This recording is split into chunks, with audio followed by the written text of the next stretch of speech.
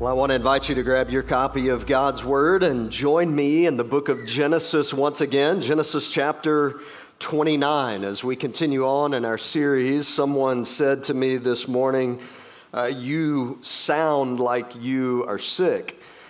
And I said, I guess it's better than looking like I'm sick, right? Tuesday, woke up feeling pretty awful, and for the last number of days have just been sitting on the couch and alternating between medicines and trying to see what may work. And here we are this morning. So this will either be the shortest sermon you've heard at North River Church or the worst sermon you've heard at North River Church, all right? I'm not really sure which one it's going to be this morning, but trust that the Lord is going to speak through His Word as He always does, to encourage our hearts at the beginning of this year as we think about the grace of God abounding to us.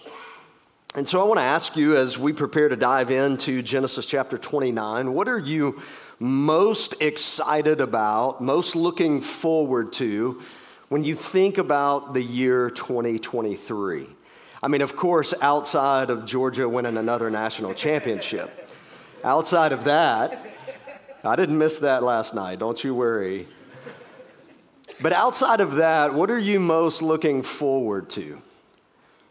As you think about that, for me, as I look back on 2022, I think about not the events, not necessarily the things that happen, but I think about the moments of God's grace that in the moment of time I couldn't see, but now looking back on it are so evident in my life. Looking back through journals of the last year, moments where I would write things down, not really thinking about it in the grand picture, but being able over the last week when you're sitting on the couch, there's not much you can do other than kind of read back through things. And so I just read through the journals. And things that were such a big deal to me that I was really worried about, very concerned about, I look at now and think, gosh, that was really dumb. And I look at and realize just how much God's grace was on display in those pages. And if you've been a follower of Jesus for any length of time, I think you could look back over 2022 and see God's grace on display. And here's the encouraging thing this morning. 2023 will be no different. God's grace always abounds. Genesis chapter 29 is not an easy chapter, especially the first 30 verses. In fact, it is incredibly dysfunctional. There are issues surrounding the text. There are problems all throughout it. It's one of the passages of Scripture that you look at and you think, Lord, what in the world? Looking at Genesis chapter 29, verses 1 through 30, what are we going to get out of this? And I wish I could tell you that at the end of the day, verse 30, we see, and God's grace was on display and everything was great. And the reality is, it wasn't written that way.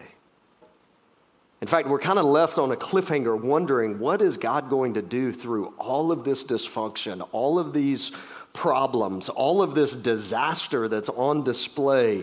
And yet, the pages of Scripture remind us, in fact, the book of Genesis reminds us that God is always, always, always at work. God is always showing to us, even in the moment when we can't see it, His grace on display. And so I don't know how you are entering into 2023. You may be entering in excited about the new year. You're coming off of a high of 2022. You're looking forward. It just could not get any better. Or maybe you are just crawling across the finish line of 2022, just hoping maybe 2023 will be different. regardless of how you enter into this year, one thing remains true, and that is God's grace abounds.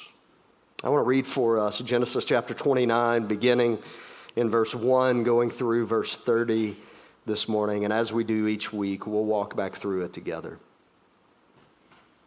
Genesis 29, verse 1. This is God's word.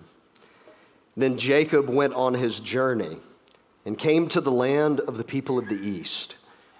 As he looked, he saw a well in the field, and behold, 3 flocks of sheep lying beside it. For out of that well the flocks were watered.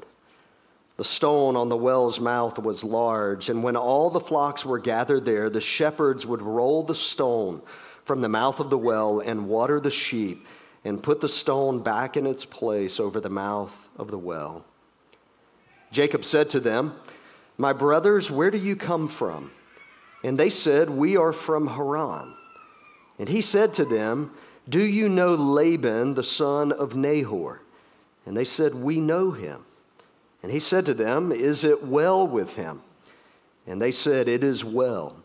And see, Rachel his daughter is coming with the sheep." And he said, "Behold, it is still high day.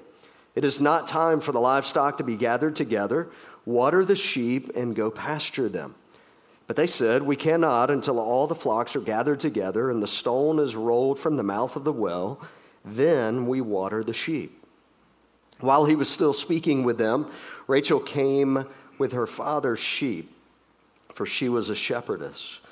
Now, as soon as Jacob saw Rachel, the daughter of Laban, his mother's brother, and the sheep of Laban, his mother's brother, Jacob came near and rolled the stone from the well's mouth and watered the flock of Laban, his mother's brother. Then Jacob kissed Rachel and wept aloud. And Jacob told Rachel that he was her father's kinsman and that he was Rebekah's son, and she ran and told her father. As soon as Laban heard the news about Jacob, his sister's son, he ran to meet him and embraced him and kissed him and brought him to his house. Jacob told Laban all these things. And Laban said to him, "Surely you are my bone and my flesh." And he stayed with him a month. Then Laban said to Jacob, "Because you are my kinsman, should you therefore serve me for nothing? Tell me, what shall your wages be?" Now Laban had 2 daughters. The name of the older was Leah, and the name of the younger was Rachel. Leah's eyes were weak, but Rachel was beautiful in form and appearance. Jacob loved Rachel, and he said, "I will serve you 7 years for your younger daughter Rachel." And Laban said, "It is better that I give her to you than that I should give her to any other man. Stay with me." So Jacob served 7 years for Rachel, and they seemed to him but a few days because of the love he had for her. Then Jacob said to Laban, "Give me my wife, that I may go into her, for my time is completed."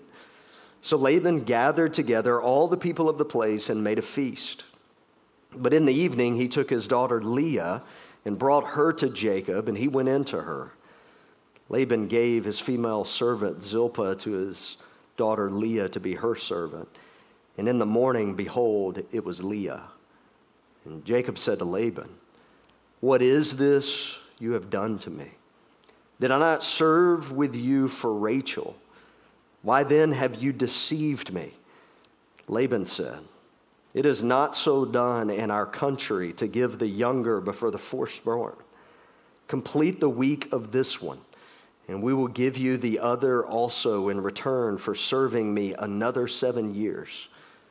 Jacob did so and completed her week. Then Laban gave him his daughter Rachel to be his wife. Laban gave his female servant Bilhah to his daughter Rachel to be her servant. So Jacob went in to Rachel also, and he loved Rachel more than Leah and served Laban for another 7 years. Father, we ask this morning that you would open our eyes, that we would be able to see, that you would open our ears, that we would be able to hear, and that you would open our hearts and our minds, that we would be ready to respond to your word and to your spirit. We ask all of this in Jesus' name. And everyone said, amen. If you're taking notes this morning, I want you to write down this main idea that will frame our time together in the text. It's this truth: in every moment, there are 1,000 gears of God's grace turning for His glory and for our good.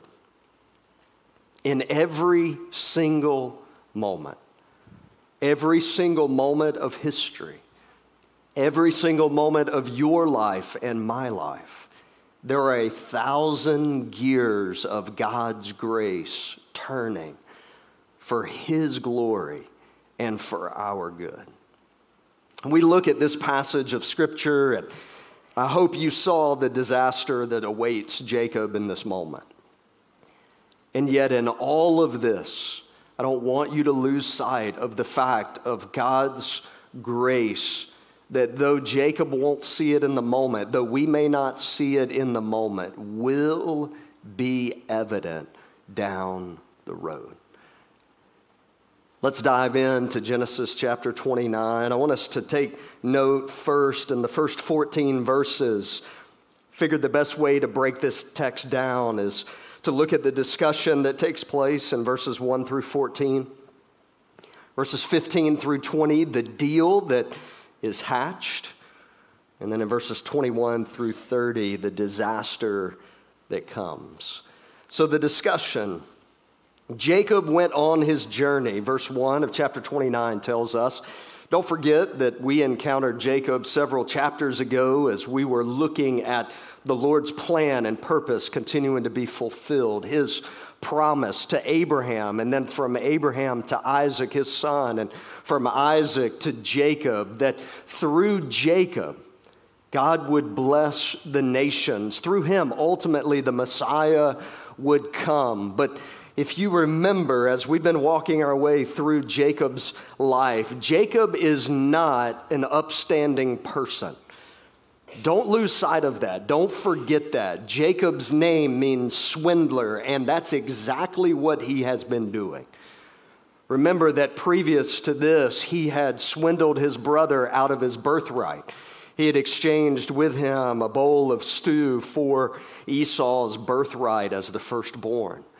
And then don't forget that he had deceived his father in receiving the blessing that should have gone to the firstborn son Esau by deceiving. Remember, he came in and put on skins of animals and tried to lower his voice as best he could and deceive his father, who was unable to see very well at that point, to receive the blessing that should have gone to Esau. Remember, Esau's decided he is going to kill his brother. And so at this point, as we left off last time in the book of Genesis, mom and dad have sent him away. I think it was couched under the terms of you need to go find a wife. But if we're honest, it was really to make sure he didn't die just then. And so he has journeyed back to Haran. He came to the land of the people of the east, and in verse 2 it says, he saw a well in the field and 3 flocks of sheep lying beside it, for out of that well the flocks were watered. At this point in time, Jacob is entering into this place that he has nothing to do with, a place that he does not know. He's heard about from his parents. And he's been told that's where you need to go to find a wife. Don't find a wife from the pagan peoples around us. You need to go back there and find a wife. And so in verse 4, Jacob says to the shepherds that were there, my brothers, where do you come from? And they said, we're from Haran. And so he said to them, do you know Laban, the son of Nahor? That is his uncle. Do you know him? This is who I'm looking for. And notice the response. They said, we do know him. And he said, is it well with him? And they said, it is well. And see, Rachel, his daughter, is coming with the sheep. He said, "It's still high day. Is it not time for the livestock to be gathered together? Water the sheep and then go pasture them." He is an expert at this point in time, at least he thinks he is, in how you're supposed to handle sheep. And so he offers to them advice, and they basically say, "You don't know what you're talking about." They look at him and kind of probably laugh to themselves as he's telling them, "Hey, here's what you need to do with your livestock." They're looking around going, "Big hat, no cattle, my friend. You have no livestock, and here you are telling us what to do with our own livestock." So he tries to tell them that. They said in verse 8, "We cannot until all the flocks are gathered together. The stone is rolled from the mouth of the well. Then we water the sheep." That's how we do it around here. While he was still speaking, verse 9, Rachel came with her father's sheep. She was a shepherdess. And as soon as Jacob saw Rachel, the daughter of Laban, his mother's brother, the sheep of Laban, his mother's brother, Jacob came near and he rolled away the stone so that the sheep could drink. Jacob kissed Rachel, verse 11. This was not a romantic kiss. This was a familial kiss. "It's good to see you." And Jacob told Rachel this news, that he was her father's kinsman. He was Rebekah's son. And so Rachel takes off to tell her father. In verse 13, as soon as Laban heard the news about Jacob, his sister's son, he ran to meet him. He embraced him, he kissed him, and brought him to his house. And Jacob told Laban all these things. And Laban said to him, "Surely you are my bone and my flesh." And he stayed with him a month. Everything sounds really good right now, doesn't it?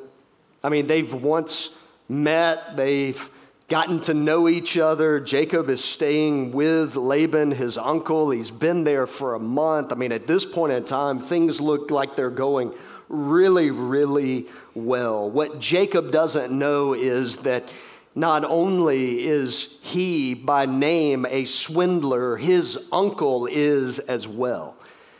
And his uncle is about to out Jacob.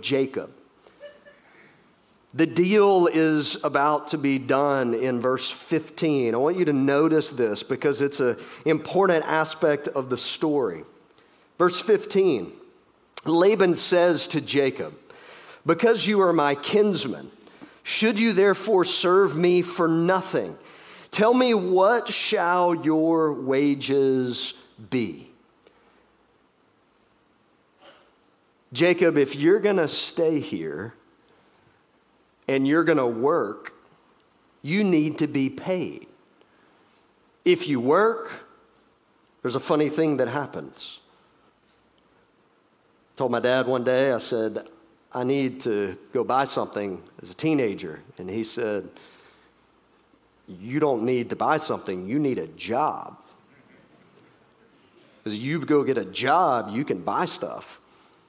You work, you earn money." That's the situation that Laban says to Jacob. And so he says to him, "What do you want your wages to be?" Kind of a trick question, right? You walk into a job interview and the person says, "How much would you like to get paid?" Friendly advice. Never start with the first number, right? You don't tell them. You say, "Well, what do you think this job is worth to you?" But here, he already has in his mind exactly how much he wants to get paid. Notice. Verse 16, Laban had 2 daughters. The name of the older was Leah. The name of the younger was Rachel. Verse 17, Leah's eyes were weak. It's interesting. There's been a lot of ink spilled in commentaries about that. But remember, at this point in time in history, most likely women in this culture would have been completely covered from head to toe with nothing more than a slit so that their eyes were visible.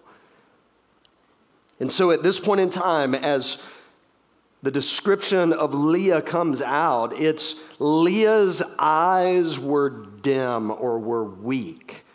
She didn't have beautiful eyes. Husbands, if your wife ever says, "What is the thing about me that you love the most?" That is a trick question. But a good response is, "You have the most beautiful eyes I have ever seen." My wife, brown eyes, beautiful eyes. Here, Leah doesn't have the most beautiful eyes. In fact, she was not beautiful, at least in Jacob's mind, in appearance, but Rachel was beautiful in form and appearance. Verse 18, Jacob had been there a month, but he loved Rachel. And so he said, "I will serve you 7 years for your younger daughter, Rachel. I will work for you for free for 7 years for your youngest daughter. I'm willing to become an indentured servant to you for 7 years. You don't have to pay me at all. I'm going to work for free for the hand of your younger daughter in marriage." At this point in time, this was a financial transaction. Jacob had nothing financially to his name. There was nothing that he could offer as a dowry for Rachel's hand in marriage that he could give to Laban, his uncle, so that he could marry. There's nothing he had. So what he had was time. 7 years. I'll work so that I can marry your younger daughter, Rachel. Laban said, verse 19, "It's better that I give her to you than I should give her to any other man. Stay with me." Verse 20, so Jacob served 7 years for Rachel. Look at the last part there of verse 20. They seemed to him but a few days because of the love he had for her. 7 years, church, is a long time. But for Jacob, 7 years was just like a couple of days. Why? Because he was in love. He was in love with Rachel. He wanted to marry her. It seemed like just a short period of time. The deal had been made. I will serve you, Laban, for 7 years. Now, the disaster. Verse 21, Jacob said to Laban, "Give me my wife, that I may go into her, for my time is completed. Pay up. I'm here to cash the check that you owe me. I want to marry your daughter." So Laban gathered together all the people of the place and made a feast. You got to understand that this feast would have been a week-long celebration. In fact, if you look back at the literature around this, it would essentially have been a week-long drunk fest, keg party.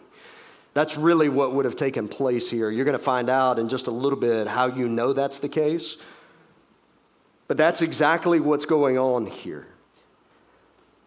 Notice verse 23. In the evening, he took his daughter Leah and brought her to Jacob, and he went in to her. You're like, wait, hang on. I thought he was marrying Rachel. He thought he was marrying Rachel. In fact, he thought he was sleeping with Rachel that night. He had no idea until he woke up the next morning that it was not Rachel.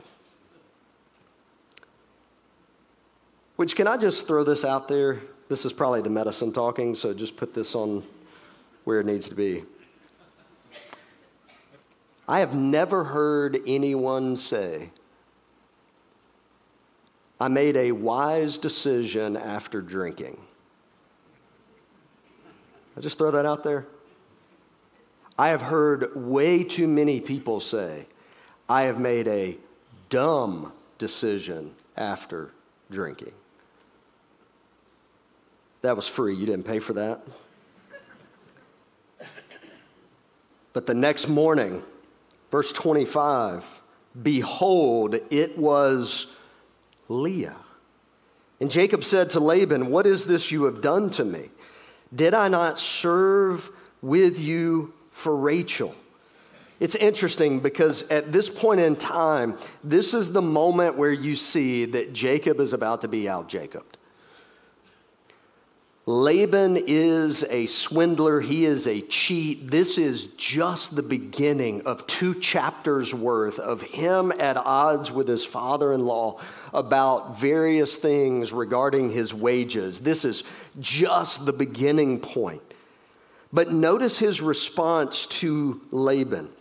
What is this you have done to me?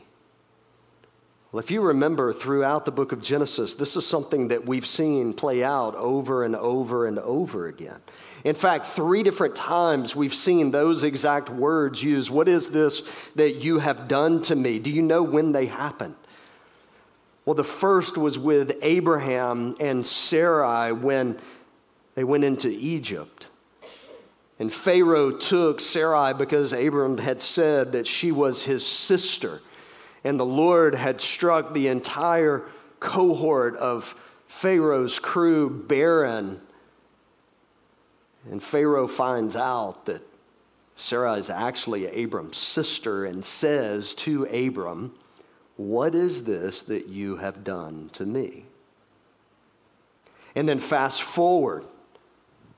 With the king of the Philistines, the exact same thing happens with Abraham and Sarai, and then it repeats itself with Isaac and with Rebekah. And now the sins of the father and the grandfather have fallen on the son, the grandson. And he says, what is this you have done to me? Did I not serve with you for Rachel? Why then have you deceived me? And Laban said, we don't do things like that around here. It's not so done in our country to give the younger before the firstborn. Complete the week of this one, and then we will give you the other also in return for serving me another 7 years. Listen, Jacob, we don't do those things like that. We don't give the younger before the older. Hey, just serve me another 7 years. Another 7 years and you can have Rachel. You know, at this point in time, Jacob should have said no. That's what he should have said. For a number of reasons. One, that he should have been faithful to his wife that he now had. Even though he had been deceived in this moment, he should have said, well, God's plan, God's covenant for marriage is one man, one woman for life. And so I'm going to align with him in this, but he doesn't do that. And in fact, I look at that and there's parts of me that say, man, if I was the Lord in this moment, I would have likely just written Jacob off. And yet, praise God that he doesn't do that to us. Praise God that his grace still extends to us in our sinfulness. So Jacob agrees to this deal. Jacob did so. He finished the week of celebration with Leah. Then it says Laban gave him his daughter Rachel to be his wife. He gave his female servant to his daughter Rachel to be her servant. Verse 30, Jacob went in to Rachel also, and here's where the heartbreak is. He loved Rachel more than Leah and served Laban for another 7 years. And then the text stops. And we're kind of left in this moment going, okay, Well, that was odd. And if we just simply look at it at face value, we'll walk away this morning and just kind of think, well, that was just kind of odd. We look at it and we wonder, what is God doing in this situation, in this circumstance? Is God at work? And the great news that we've seen throughout the book of Genesis is that even in mankind's sinfulness, that God's plan is not thwarted in the midst of that. That God is still at work to bring about his plan and his purpose. That there are still, regardless of what's going on in this moment, 1,000 gears of God's grace turning for his glory and for our good. That God in this moment is able to take a disaster of a situation and not just write off Jacob and say, okay, let's move to plan B in this moment. But that God's able to take this situation and say, even in the midst of that, I am still going to work to bring about my plan and my purpose. My covenant promise will still flow through Jacob. Ultimately, it will reach its climax in Jesus Christ coming to this earth through his lineage. And so as we gather on this first day of the year, we may be tempted to look ahead and to wonder, how's God going to work? We may be looking in this morning at the tree right in front of us, not able to see the forest that God sees of his plan and his purpose coming to fruition. And in this moment, how can I encourage you? It's simply a reminder that God's grace is at work in your life and in my life. And so if we're going to look out for anything in 2023, if we're going to be cognizant of anything, my hope and my prayer is it will be the fingerprints of God's grace on our lives. That we would so tune our hearts to prepare ourselves to see God's grace at work.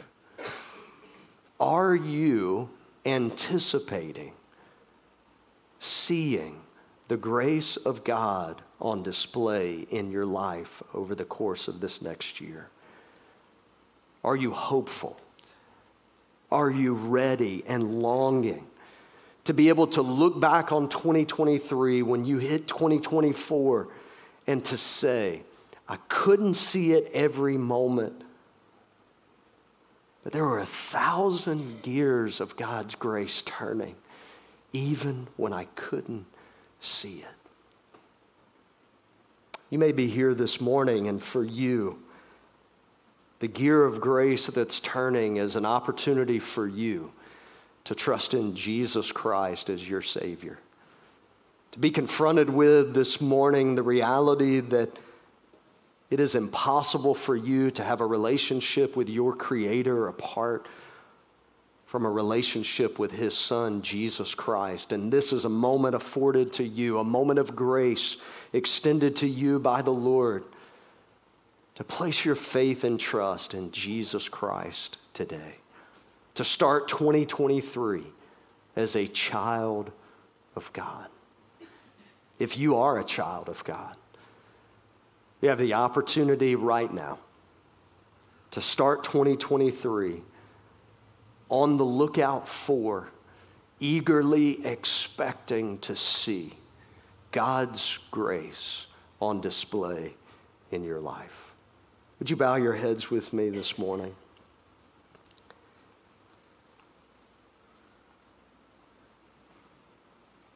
As our worship team makes their way back up,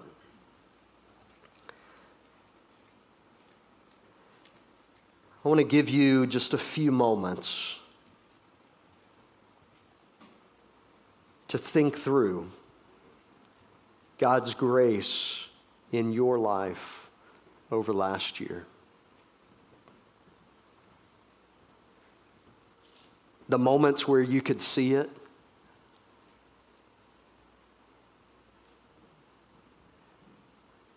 and the moments looking back now that you couldn't see it, but it was there. Would you just take this opportunity to thank God for His grace in your life? If you're a follower of Jesus this morning,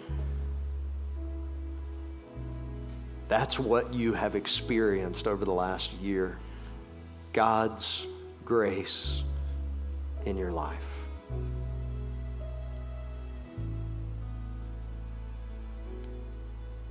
If you're not yet a follower of Jesus this morning, this is an opportunity for you to take that step of trusting Jesus Christ as your Savior. This is a moment of grace for you to receive the free gift of salvation that Jesus Christ's life, death, and resurrection provides for you. To experience that grace that we've talked about this morning.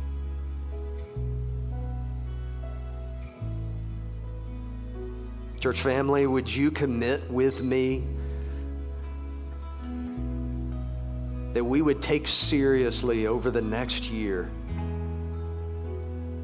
the opportunity, the task, the role of being on the lookout for God's grace? Not only in our own lives, but in the lives of those in this faith community.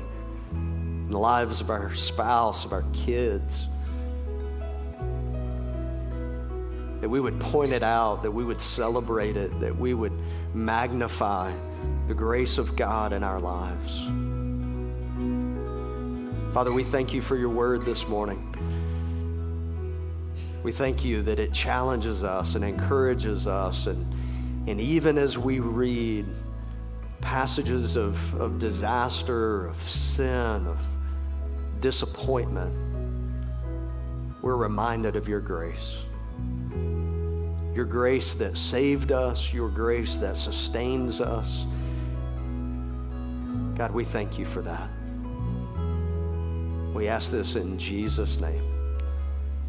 Amen. Church, would you stand as we sing? Maybe you want to start this year on your knees before the Lord. Our altar's open. I'll be down front. You respond this morning as the Lord leads.